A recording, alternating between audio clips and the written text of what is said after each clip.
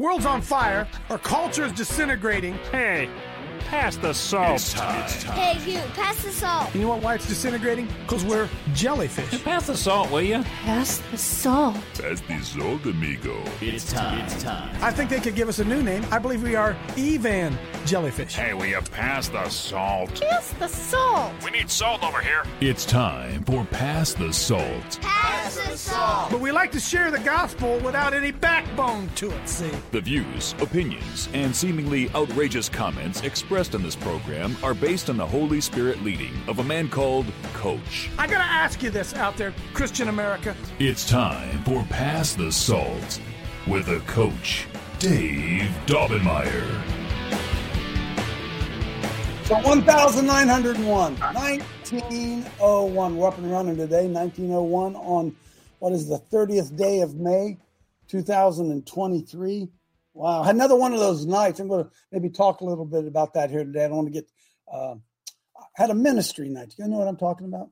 Into the wee hours last night, ministry night.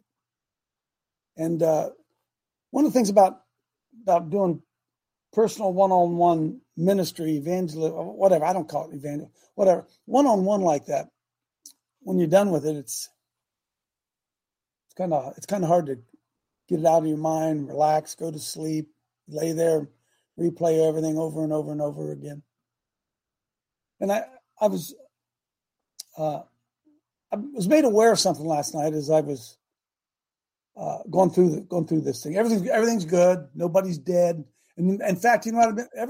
It's hard to have a joyful attitude. It's really, really hard. I'm going to talk about that today. We're going to talk about that today. Having a joyful attitude. I got picked up speeding. I think I told all of you, I got picked up speeding the other morning. Yeah. And as the cop pulled me in, those lights were going on. And Michelle could attest to this as she was down here this morning. As the cop gets out of his car, he comes walking up to it. I looked at Michelle and I said, "Hey, our grandson's still alive." Huh? Our grandson's still alive, right? So it's an attitude of gratitude, as they say. And can I tell you the truth? Most of us don't walk in that, folks. We really, really don't. We really don't walk in an attitude of gratitude. And I want to talk a little bit about that. Hey, we need to pray.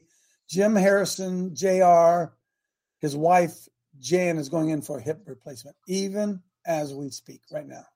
So, Myra, would you pray for Jan Harrison right now that all would go good? Because I never had a hip replacement or a knee replacement, but I know what that arthritic from all my football days, what that constant pain is when you got whether it's a sprained ankle or a busted up knee, bad hip, that you can't sleep, you can't do anything. And Jan's been suffering that for quite a while. So she's having surgery this morning. And Myra, let's just cover her in prayer here this morning. Did you do that? Yes. Thank you, precious Jesus, for allowing us to come together. And Lord,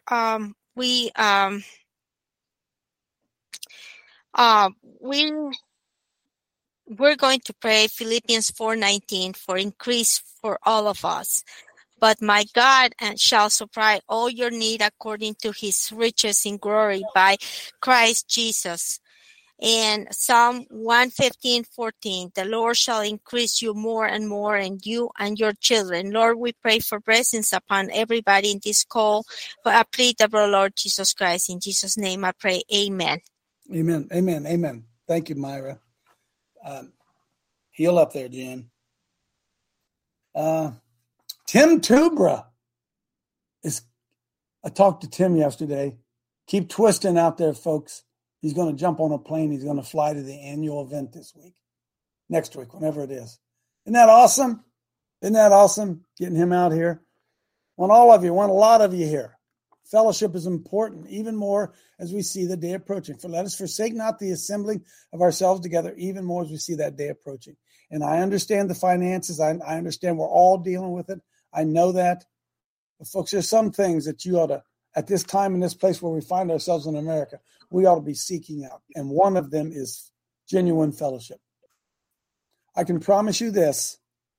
You will be so encouraged when you come to this event. You'll be encouraged afterwards. When you leave, you'll have a joy in you. But see, you can't look at it that way. If you say, "Oh, I can't get away. I can't afford to get away." And all these 1,000 excuses of why you can't. And I would just implore all of you to come. And if it's a financial issue, you can't afford to stay in a hotel. I already said we got campers, we got places. If you bring a sleeping bag, we'll make sure you get taken care of. We just love as many of you as possible to be able to come.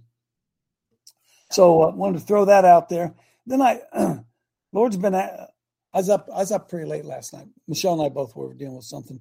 Not with us. We love each other. I just can't even imagine. I can't even imagine. I get up every morning and I thank God that I had another day with her. And can I be honest here? I know some of you don't live in a relationship like that. And I'm sorry for you. I'm sorry that you don't. But one of the things I want to talk about this morning is why do Christians, men almost sometimes more than women, why do Christian men get so butthurt? Why do Christian men see? I remember the day when guys got mad with each other, they punched each other, and then they went out and had a beer together, and they moved on. We have people who hold grudges. Come on now, you know I'm telling you the truth. But I'm not talking about just here in the queue, although you want me to rattle off about 10 men who used to be part of this. I don't know where they are anymore. Where are they? And why aren't they here anymore? I know why they're not here. They got butthurt. They'd never be able to play on our football team. I couldn't put up with it. But the deal is this. Most of us get butthurt over the dumbest things. Let me ask you right now, who are you pissed at this morning? Because I was reminiscing, Michelle and I, when after we laying there in bed, tried to go to sleep last night, I began to reminisce a little bit about, golly, the people who screwed me over in London. Jay-Z. Huh? And I don't take this the wrong way, because this is important for all of us, okay? For all of you out there who say, boy, I don't want this to sound arrogant. Boy, I'd sure like to be Coach Dave or do what Coach Dave does. Dude, let me tell you something. You don't have any idea the heartache we've walked through to be here. I wouldn't will that. Michelle and I, as we were talking last night, I said to her, wow, what the devil meant for bad, God meant for good. And I remember when I was in London and I went through that mess, and at the height of my career, I was on the fast track at the height of my career. It was all gone. Everything I built on was gone. I literally had to start all over again. And what year would that be? 2000. At 38 years old. It was gone. 38 years old. And I hugged my little sweetheart last night and say, would you look around at where we are now? Can I tell you why? Come on, I'm trying to speak to your heart here today. Because I didn't spend, for whatever reason, I didn't spend my life bitter. I didn't spend it bitter. In fact, sometimes I just say to Michelle, you know what? He's just an a-hole.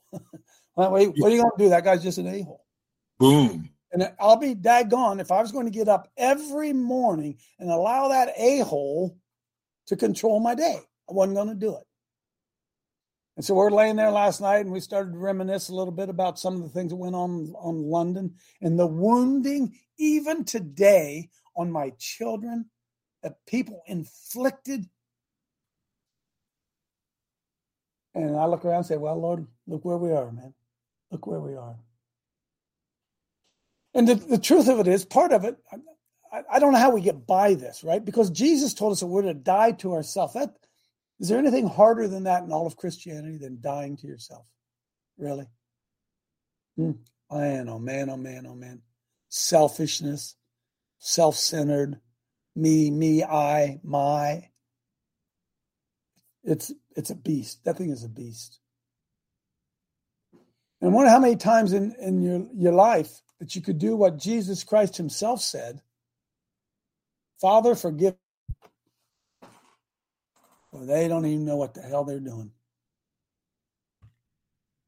And I was reminiscing last night of all the great things that were going on in London High School in 1999 when the ACLU lawsuit and all that stuff was over. And when I walked away and had to start my whole life all over again. And I looked back over my shoulder and I said, you know what?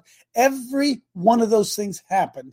Everything somebody did to me, they did because they were selfish and bitter and disappointed, and they were going to take it out on somebody. And one of the truest things of all, they were all bitter people to begin with.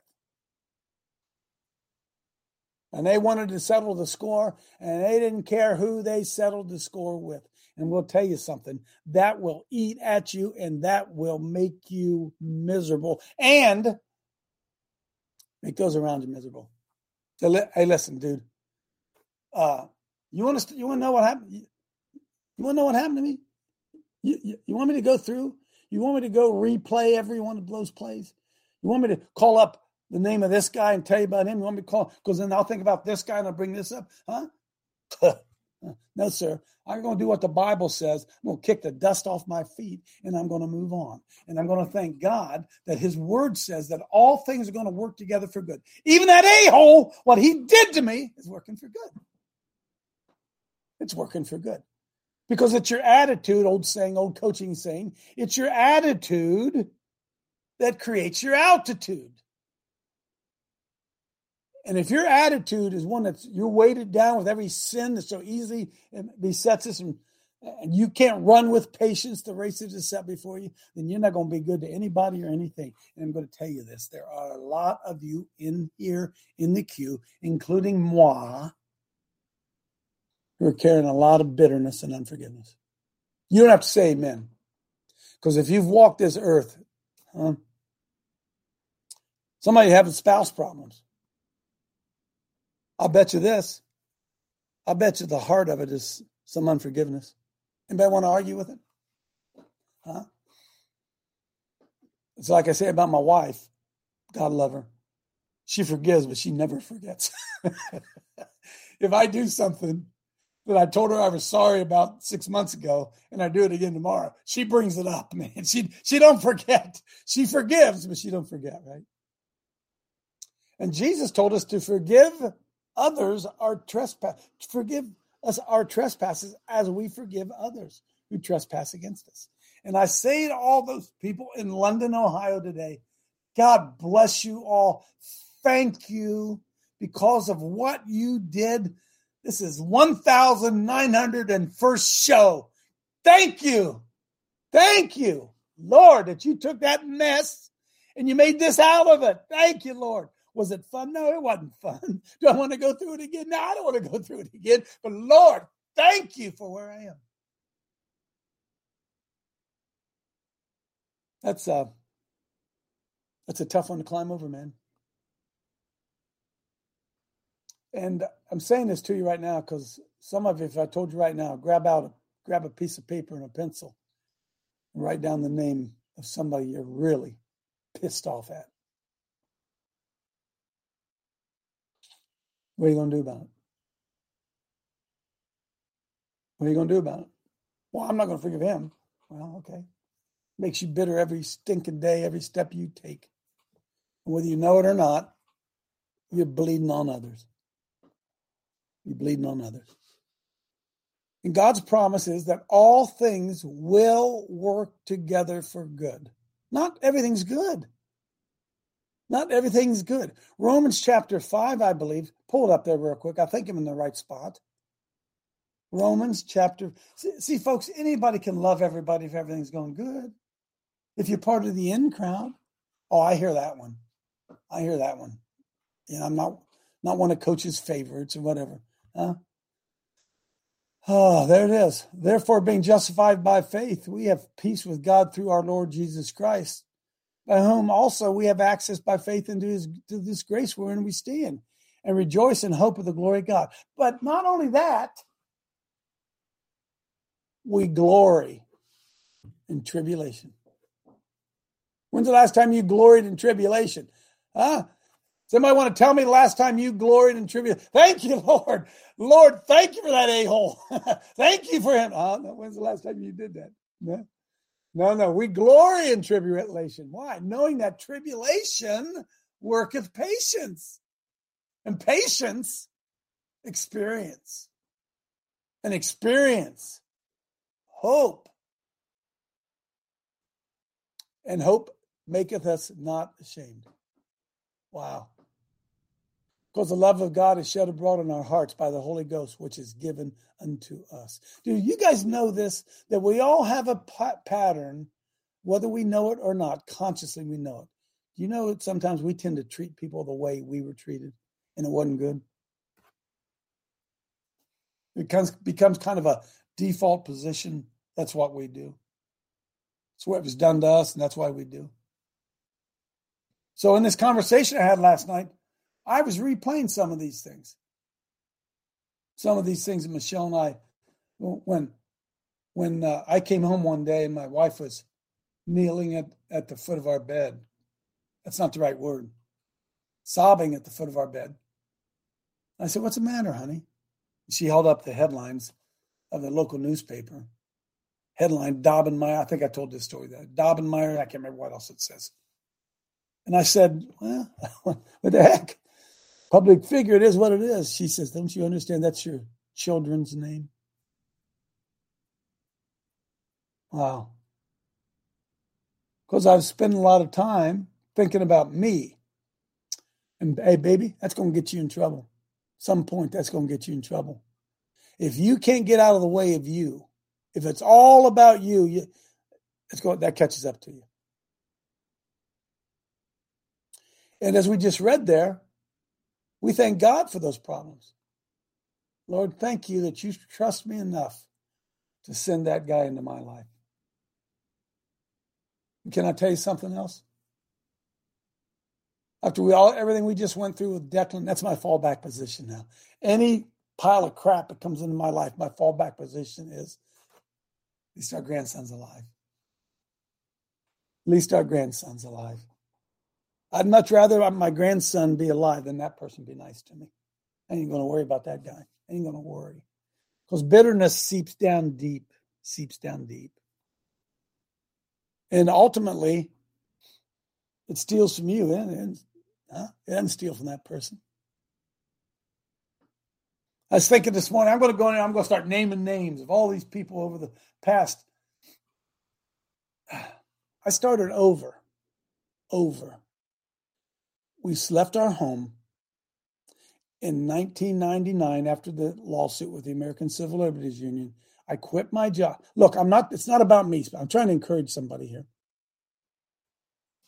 I was top of I'd just gone undefeated. We had just defeated the American Civil Liberties Union. And I walked away.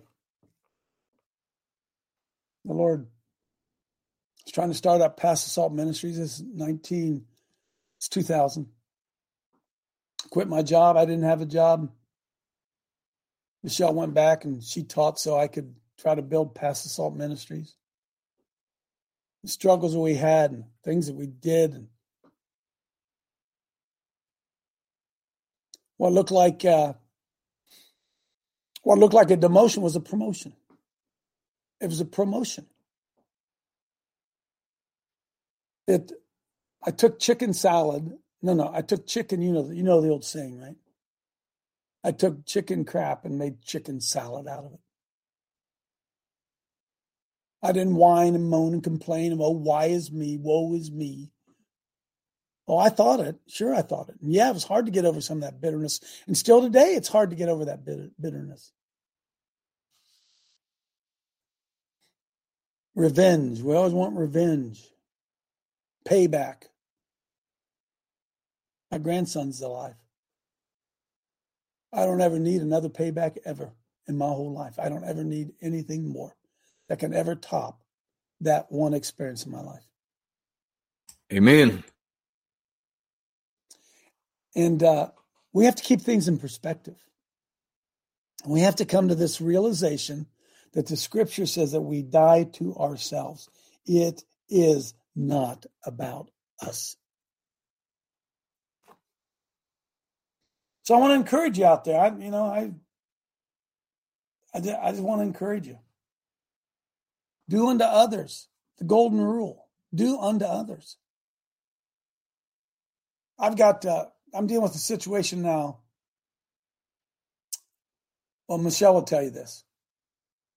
She hog-tied me, laid me down. I saw some guy on the internet who needed money. And I'm not bragging, okay? Stay with me. And the Holy Spirit prompted me to give him some money. I casually know him. I don't really know him. Doesn't swim in my circles. Probably didn't deserve it.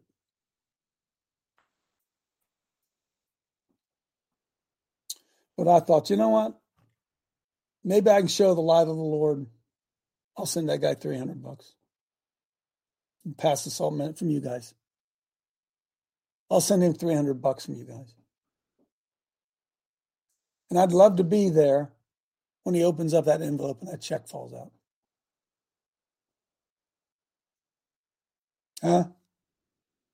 The Bible says that's heaping coals on their head, right? Can I tell you the truth? I'm just guessing, but he's probably said some pretty not very nice things about me in the past. And I didn't call him and make a deal with him, said, if you do this, I'll do this. I just said, all right, Lord, I don't really want to do this because I don't think that guy deserves it, but I'm going to send him some money. Your money. It'll forever change his attitude. It will. Yeah, it will.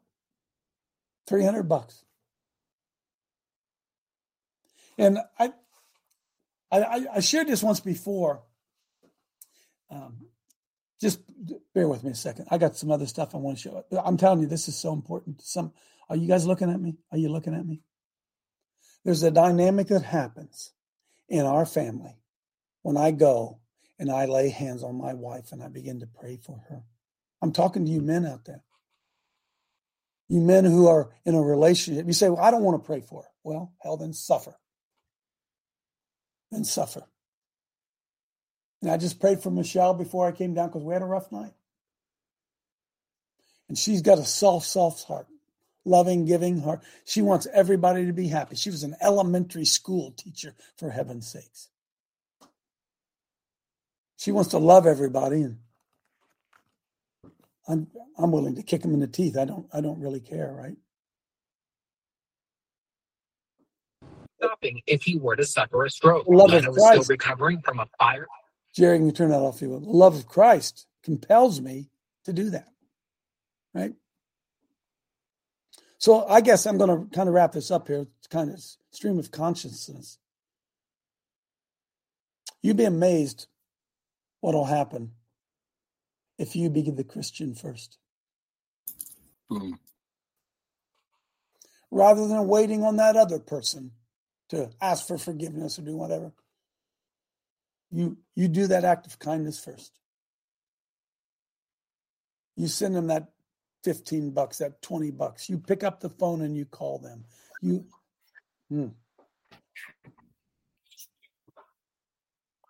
Who's going to be the Christian in this thing? Huh? Bible says you'll know they're Christians by their love. Say, dude, look, I ought to send them all a great big card. I ought to send all those people in London a great big card. Thanks for suing me. God bless you. Thanks for suing me.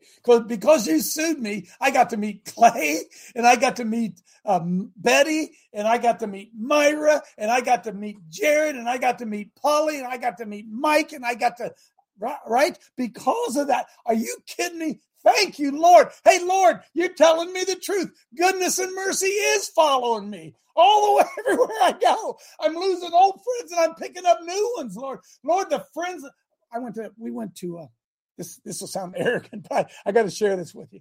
Here in Little Hebron, we always have a parade on Memorial Day. We always do. And I always try to take all my grandkids because I want that all to be I got to share a story on that. So we're all there yesterday. And I don't know. It's easy for me to think I'm a public figure. I mean, it's easy. And I grew up in that little town. We're all there at the cemetery. Good crowd, probably a couple 250 people, band marches, all that stuff. And we're standing there, and I'm looking around, and I said, golly, these people don't even know who I am. As if they should, right? And then I looked around and thought, golly, I don't even know who they are.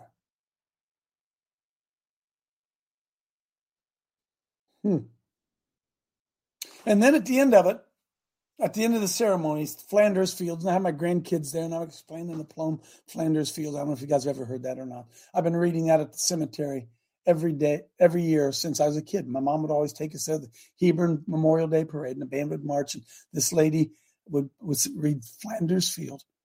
In Flanders Field, the poppies grow. Goes back to when guys were dying in the Second World War. That tradition. And I got to thinking, we're fighting wars now. And we don't have wars.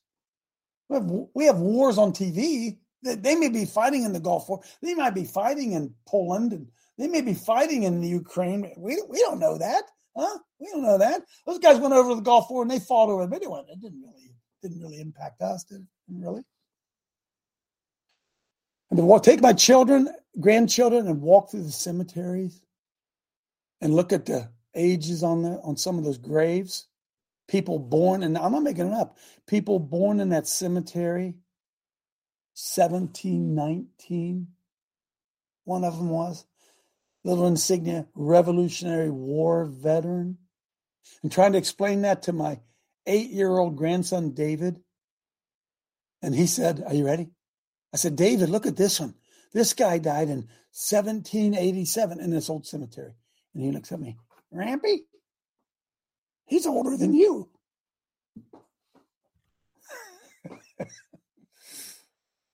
And then I had one of those moments with, I'm sorry, I'll shut up after this. At the end of that, they do a 6-gun salute. Boom! They shoot. They get these little shells, blanks, of course. But they're always in the American Legion with a 6-gun salute. When I was a kid, we couldn't wait for the 6-gun salute because we wanted to go and get the empty shell. Does anybody know what I'm talking about? Anybody else do that out there with me? Couldn't wait to do it, right?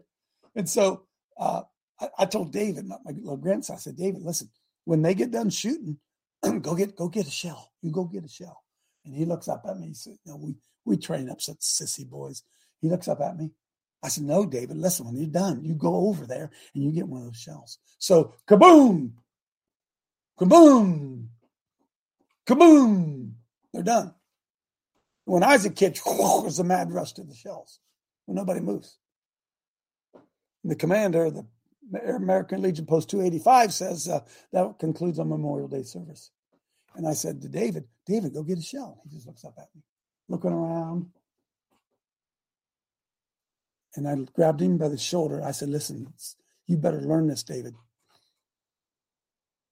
If you want things in this world, you're going to have to quit worrying about what other people think. If you want that, you're going to go get that thing. Come on, let's go. I grabbed him and we went about 150 feet. We went over there and went up to the guy who had the shells. I said, hey, can my grandson have one of those shells? He said, well, sure. There were no other kids, like when I was a kid, fighting over those shells. And David walked away. And I said, David, listen, in your life, dude, if you want things, you're going to have to go get them. People ain't going to give it to you. You lead the crowd. You don't follow the crowd. You go get the first one and then watch others come and want to get one. Amen. I don't know what that has to do with anything other than we've got to quit being such conformists. Those of us who carry the name of Christ, we have to become more non-conventional. Amen. We have to. And this time, man, oh man, oh man, oh man. All right, I've been all over the place. I don't know why. I'll tell you why. Because my wife and I were emotionally damaged last night, and I didn't have sleep. I couldn't sleep. And I couldn't sleep because somebody on the other end was bleeding their anger. And I could hear it. I could hear it. And I thought of this. I wonder how many people are angry at me because I didn't return a phone call, didn't return an email, said something they didn't like. And I heard that a deep-seated anger come out as they were speaking. And I couldn't get rid of it the rest of the night. Who are you carrying unforgiveness towards, folks? You right there. Where's Larry Richardson? Does anybody know where Larry is?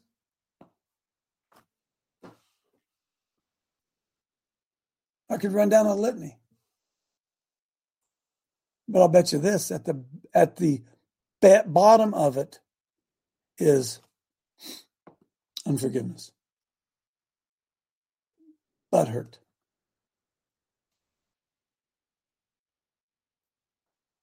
Forgive one another. Okay, I'll shut up. I got some good stuff to throw in here real quick, huh? Pull up inexcusable silence. Pull that up for me real quick. I'm liking this guy more and more all the time. No, that's not it. Is that what comes up? Click. I hate. Maybe this will do it. No, I have no idea what that even is. Oh, this is. Let's use this one. This one's good. This is one of the. This is Ken Hovind, Dr. Ken Hovind, Dr. Dino, talking about vibrations, frequencies. This is for you, Mark Trump. Go ahead and play this. I'm going to open it up. Go ahead. Curious, why do the birds start chirping an hour before sunrise? He found out the chirping of the birds is a frequency that helps open up the plant cell stomata on the bottom of the leaf, and it lets the plant start breathing in the morning. It helps, that's the alarm clock, it wakes the plant up. He found out that frequency is found in music, classical music, quite a bit. So he started playing classical music to his cornfield. His neighbors thought, un poquito loco a la cabeza, he's a couple fries short of a Happy Meal, but until his corn grew 15 feet tall. And they said, what channel was that you're playing? When he played the music to his squash plants, they produced 5 squash per leaf instead of 1. He played it to his black walnut tree, and it grew twice as fast as normal. It's called Sonic Bloom. It's a combination of vitamins for the plant and special frequencies to open up the stomata. Wow. So ask yourself this. What frequency are you putting out when you're talking to people? Huh? Oh, because we're hearing it loud and clear. Oh, we're hearing it loud and clear, right? Oh, yeah. I'm going to find that inexcusable silence pulling up. Somebody jump in here real quick. See if I can find it. Yes, Coach. We're reading Romans 12:18 through 19. If it be possible, as much as lieth in you, like peaceable with all of men, dearly beloved, avenge not yourself, but rather give praise unto wrath, for it is written, vengeance is mine, I will repay, saith the Lord. Hallelujah. Hey, you'll never get ahead if you're spending all your time trying to get even. You can write that one down. Write that one down, Clay. You'll never get ahead if you're spending all of your time trying to get even. Boom. Go ahead, Rochelle. Regarding the frequencies, good morning, team. There's been a number of studies done, and one of the very interesting ones was they played this with little primates and with mice and all of them. But what they can do is they can agitate the creatures by changing these frequencies. And I think that's the same with humans. It's just they have it down to a scientific method now. So anyway, I'll let you continue. Thanks. What's the frequency you're giving off? What's the frequency I'm giving off? Because I'm really aware of that, right? Michelle would tell you, those of you who know me really well know that I'm really not what I am here. I mean, I am, but it's really not me. It's really not me. I'm really not selfish, and I really don't. I really don't care. I really don't. But what is the frequency I'm giving off? I wonder. What are people picking up from you when they hear you? Do they hear the joy of the Lord? Do they hear forgiveness? Do they hear resentment? Do that whatever? Are you always hoping somehow you're going to be able to get even? It's a heck of a way to live, isn't it? Heck of a way to live. And the old golden rule, do unto others as you would have them do unto you. Yeah. Amen.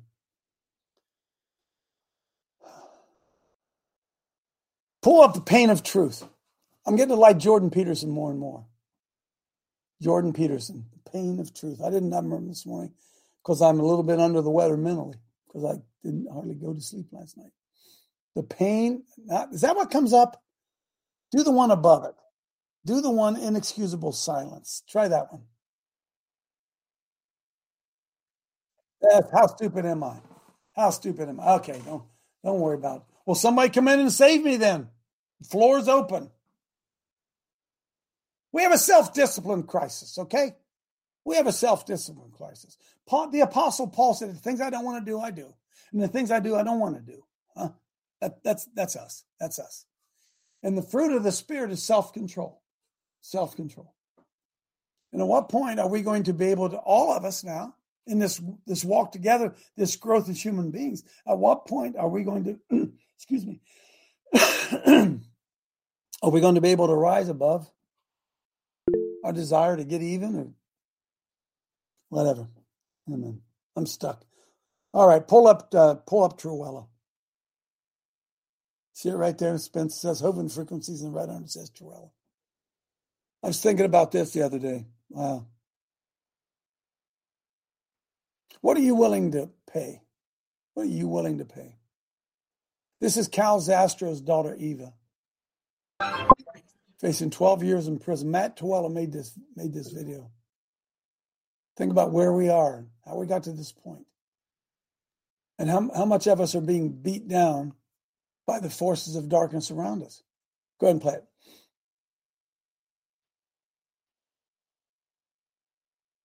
Simply by when there's tyranny and evil in the land, people are going to suffer simply by being faithful to Christ. And it is our duty to make their suffering known to others so people see the tyrants for what they are. And right now, Christians are suffering. There's 23 Christians looking at up to 34 years in federal prison for simply peacefully, prayerfully interposing at the door of the abortion clinic to keep a preborn child from being ripped apart and murdered. So as Christians, we're called to love our neighbor as ourselves. And in God's word, it talks about rescuing the weak and needy, delivering them from the hand of the wicked. It talks about laying our life down like Jesus did. And to love a neighbor, I mean, right now, our neighbors here in the U.S. are being slaughtered, dismembered by their own moms and dads. And as a Christian woman, what's my duty before God? What's your duty in this Holocaust? People need to understand that there's a war against Christ by our government. There's a war against Christianity. There's a war against God's people by our government in this nation to totally rid this nation of all Christian influence and to make sure that every Christian who wants to be faithful to Christ is demonized, marginalized, imprisoned. In the days ahead, it's going to become more important for the lesser authorities to realize they should not offer blithe compliance to a lawless, brutal, tyrannical federal government, that their duty is interposition. And we have many examples from history here in our country where lesser authorities interposed against the evil of the superior authority in order to protect people in their jurisdiction.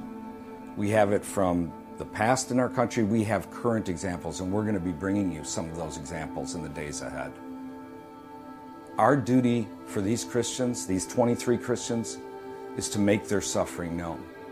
You need to tell your pastor, you need to tell your fellow Christians. Maybe you can put a sign out in front of your house. We need to rally to these brothers and sisters and let them know that we care. And we can do that in part by giving on behalf of their needs in the situation they find themselves in right now. Please do that. So I was talking to Michelle last night, maybe it was the last night. Why is legal justice so expensive? Does anybody know? Why is it?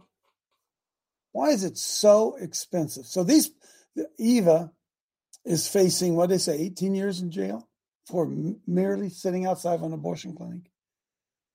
And why does it require so much money for her simply to be able to defend herself? And that was a constitutional right. The constitutional right. You say, well, Coach, she can get a public defender. Yeah, she can get a public defender. And I fall back to when we were trying to help Dr. Ken Hovind down in Pensacola, Florida, when they were trying to throw him in jail. We got in contact with the best defense attorney down there.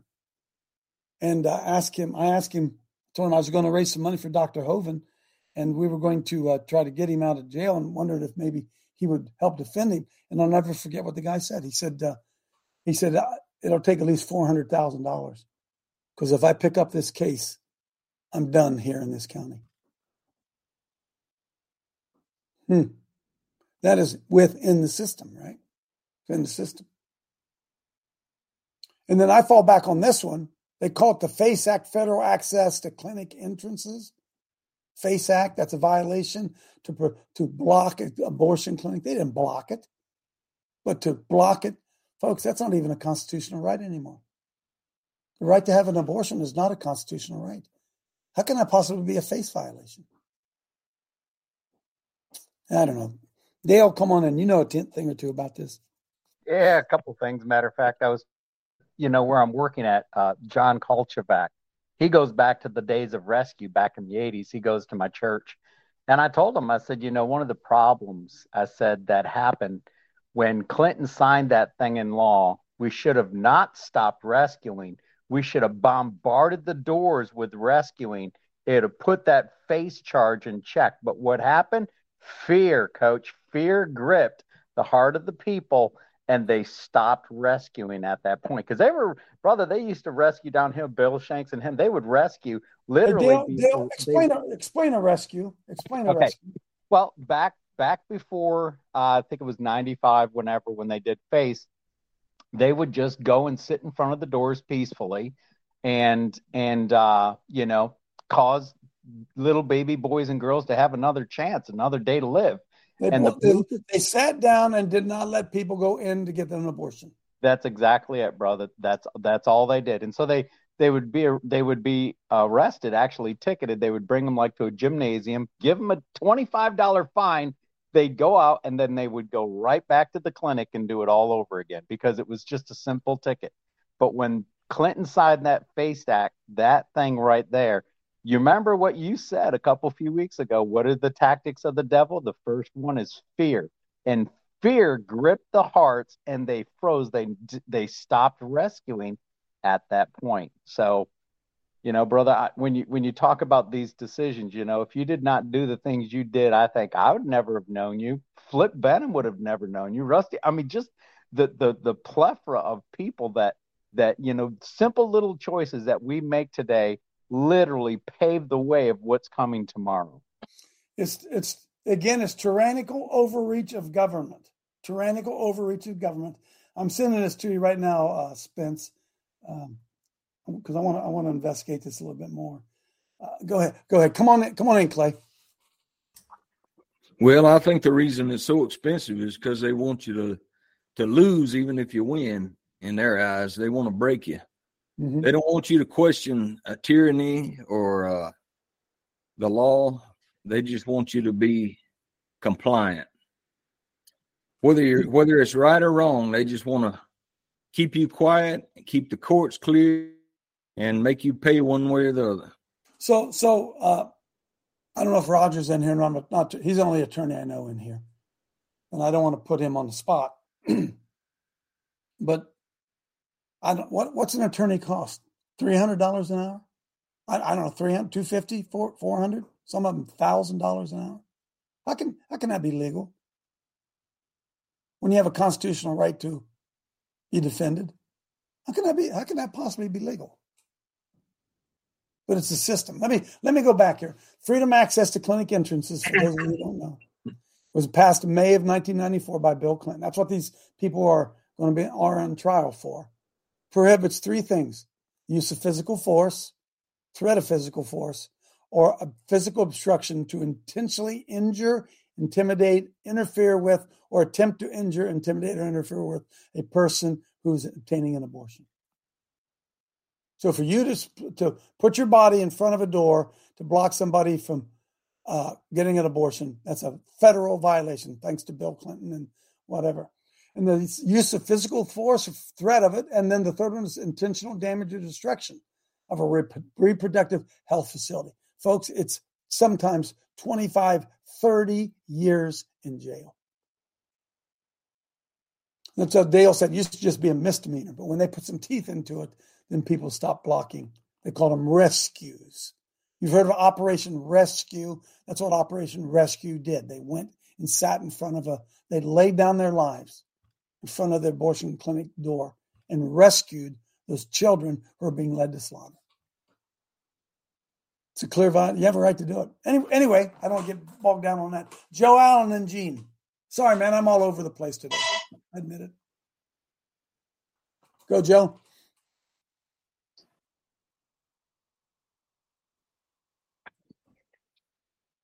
Gene, go ahead while we wait on Joe to. Okay.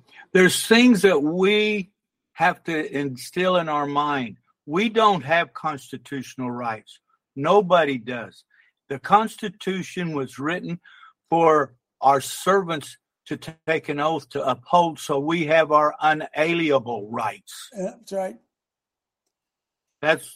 They're trying to screw with our mind when they say that. That's right. So go to Webster's. Go to Webster's real quick. Boom. Go to Webster. It's important we know this. Inalienable. I-N. It's actually inalienable. You apply a lien against somebody, right? Folks, you understand what a lien is? They put a lien against your business, a lien against your home. So unalienable means they cannot be legally or justly alienated or transferred to another person. Your rights are unalienable. You cannot give away certain of your rights. You cannot do it. And whether you know it or not, blocking an abortion clinic is a God-given right. Anyway, that's where the mess is.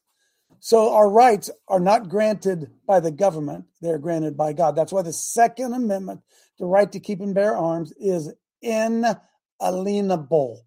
It cannot be taken away from you. It is God-given. You cannot transfer it to another, and you cannot even give it up. In fact, your right, your duty to stand up and speak against darkness is inalienable. In other words, you will not be able to stand before God and say, Lord, I couldn't do it because the government said that I couldn't. And the Lord's going to say, sorry, dude, that is not an excuse. Your obligation to protect those children is inalienable. You cannot get rid of it. You cannot shirk that responsibility. So when a person driven by their conscience shows up at an abortion clinic and lays down in front of the door to protect a baby, the right to do that is inalienable. Boom. It is. But if we think it's a constitutional right, a right granted by the Constitution, then we got it all backwards. Dale, you still got your hand up.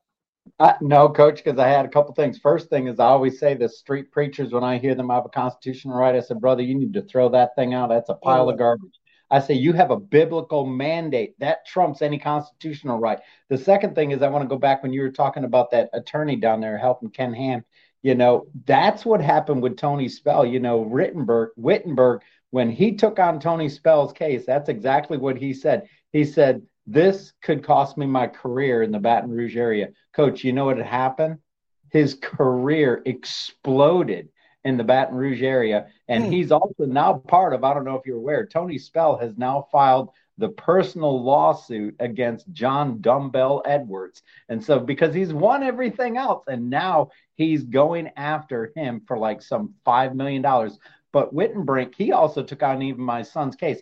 I've talked to him. He says, my phone has rung off the wall.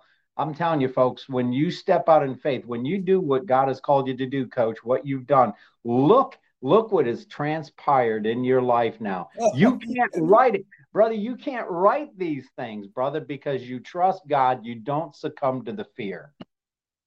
And Dale, we have lost, all of us have lost our generational responsibility. Through our own behavior, our own actions, our grandchildren will either be better off or worse off, depending on what we do.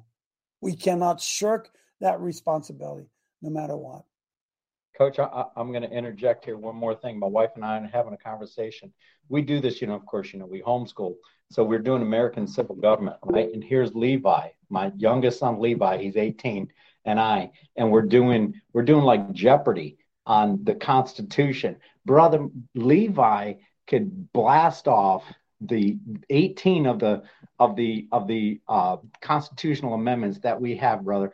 I looked at Michelle. I said, he's witty. I said, his 6'3" presence draws attention when he walks into a room. I said, maybe God has called him to be a politician to begin to turn the tables. Yeah, maybe, huh? Because the pendulum certainly has to swing at some point, right? But what's going on with all the J6ers is they're all being tried in D.C. And I don't know if you know this or not, Dale, our common friend Isaac Yoder was just found guilty of 3 misdemeanors January 6th. Just found guilty. He's being sentenced. Sentencing coming up in August. I think Michelle said August. One of the most peaceful, loving, good guys you will ever meet in your life. Guilty of 3 misdemeanors. For exercising a constitutional right to peaceably assemble, to petition his government for a redress of grievances. You said, well, yeah, but Coach, there was violence there. Well, maybe there was, but he didn't do any. All he did, Coach, was walked in the building. He didn't do anything. I know him just as well as you do. Brother, you can't even get that guy to speak, man. All he does is serve. He walked into the building, and this is the result. Stuart Rhodes, 18 years. 18 years. 18 years. Head of Oath Keepers. 18 years. By the way, don't forget, tomorrow night, Wednesday night, our 911 special, right? With Richard Gage. That'll be a good one. Jack, come on in. I know this is up your alley, Jack. Yeah, you can't start with abortion, folks.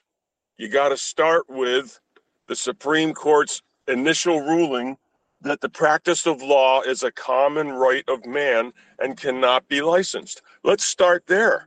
See, we don't know these things, so we're out here trying to hire a lawyer for $400 an hour to practice law that can't be licensed.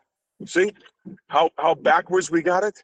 We didn't protest the Fourth Amendment abuses of the Patriot Act. We just said, oh, we need to be secure. Wait a minute, that's wrong. Dead wrong. And so when you go to the abortion clinic and they go, well, you didn't object to this and you didn't object to this, you're going to lose this one. So we have to learn that it's this one issue voter or one issue ideology does not work. That's what Glenn was saying before. So what are the chances, any of you out there really now, if you are charged with a federal crime, what do you suppose the odds are of you getting off? Without emptying your bank account and leveraging your house, and what do you suppose the odds are of you getting off? Yeah, Joe says zero. I'd agree with that. Okay, pull up Ricky Schroeder real quick, and then we'll get out of here. Again, I had a traumatic night, so bear with me if this wasn't top shelf today.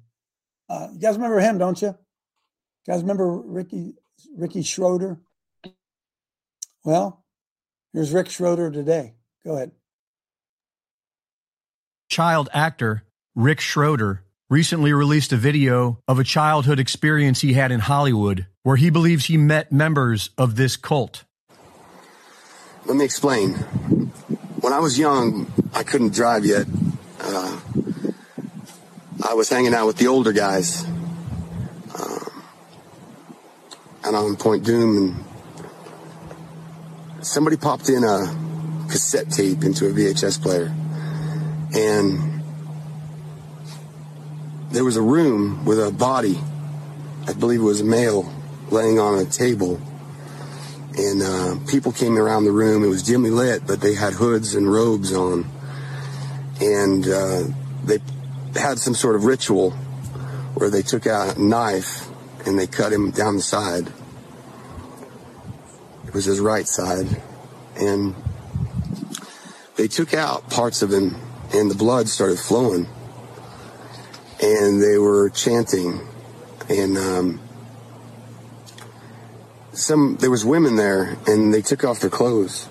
And then they took the blood, and they smeared it on their bodies and started to be sexual with each other. It was quite disturbing to see. And so they gave me the cassette, and I took the cassette to somebody I trusted. And we watched it. And they said, never watch that again, and give it back to whoever gave it to you. So I did that. But I was always confused about why they didn't ask where it came from. And so I believe that I met some of the cult members when I was younger. If in fact we have no accountability or justice, it could be because these people that are supposed to bring us justice and protect and defend the Constitution are corrupted by this cult. I have no fear of them. You know, I only fear Jesus. And so perhaps whoever's investigating these folks needs to go a layer below the top and come up from the mid-level, who are not cult members or been blackmailed by the cult, possibly. Because that's the only explanation I have for why we haven't had accountability and justice for what they've done to America and continue to do to America, while we all just watch. So I share this with the hope that those mid-level people that are investigating at the FBI and the CIA will understand that their superiors perhaps will never give us justice because of the level of blackmail involved. All right, that's off my chest. That feels better. Now you all know. God bless America, and God bless those trying to defeat this cult. In Jesus' name, I give you this message. Amen. Amen. Wow, huh? Wow. I'll never forget. Let me finish with this story. I just before I got sued by the American Civil Liberties Union in London, Ohio, I interviewed for a job at a very, very prestigious school in the Cleveland area called Brush High School, Lyndhurst Brush. Top level, very wealthy community. They called me to come for an interview. And they were going to offer me the job. I knew they were going to offer me the job. And boy, the lure of the things of the world to the things that you can own, the power that comes along with that was unbelievably tempting. And I guess I want you to understand that sometimes the Lord can bless you with good things. I'm sorry, I said that wrong. Sometimes the enemy can bless you with good things. But it was really nothing but a trap. And I think I shared this with you before. My wife and I, after the interview, because we went home and we were went for a walk because this is the advancement of my career. This is the next step. I was on the fast track and trying to decide whether to do it and what's best for our family. And the Holy Spirit spoke to me. I could show you the spot where I was standing when the Holy Spirit said to me, "Can you be bought?"